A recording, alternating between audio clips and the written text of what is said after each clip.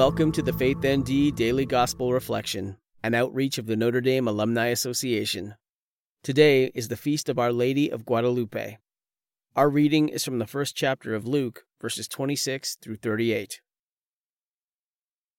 The angel Gabriel was sent from God to a town of Galilee called Nazareth, to a virgin betrothed to a man named Joseph of the house of David, and the virgin's name was Mary.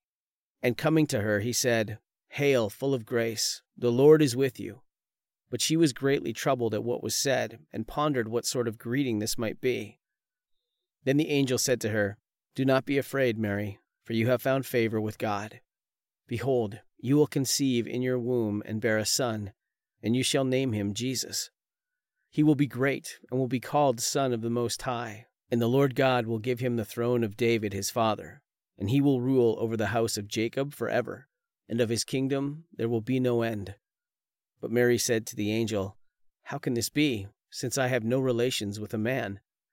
The angel said to her in reply, "The Holy Spirit will come upon you, and the power of the Most High will overshadow you.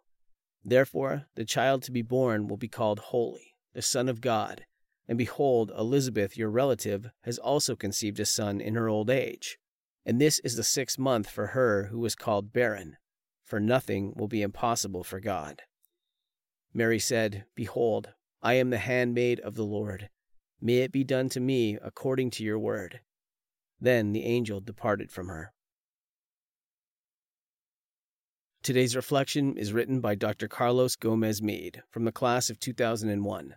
Carlos serves on the Hispanic Alumni of Notre Dame Board as the Director of Alumni Relations. My goal has always been to be a physician. I remember praying as a naive 17-year-old with clenched fists in the middle of the night that if God would concede this one request, I would return the favor in service. I received the admission letter to Notre Dame on the feast day of Our Lady of Guadalupe, December 15th, 1996. This feast day has subsequently always carried a special significance for me. Later, as a senior in Keenan Hall, I had a dream that was so vivid that I spoke with our dorm chaplain, Father Gary Chamberlain, to help me understand it. It was a vision of Mary, in vivid colors and glory, penetrating the rooftops of the homes in my childhood neighborhood. I had no idea what it meant for the next 25 years through medical school, residency, and work as a physician.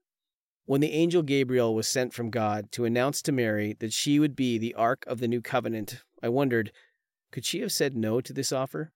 After all, Scripture tells us that she was greatly troubled by what was said to her, which led to Gabriel soothing her fears. But God chose her, the perfect dwelling place for the word that would bring peace to households and unwavering patience in times of desperate need. Recently, I started a new tradition at our small parish in Tulsa, Oklahoma, to lead the rosary before Mass in English and then again in Spanish. It hit me. I finally made sense of my dream. The real service I was sent to do was to remind fellow parishioners, family members, patients, and everyone that Mary points us to Jesus. That is who she is, which is why she has also been sent. We venerate Mary because her guidance in many households is needed now more than ever.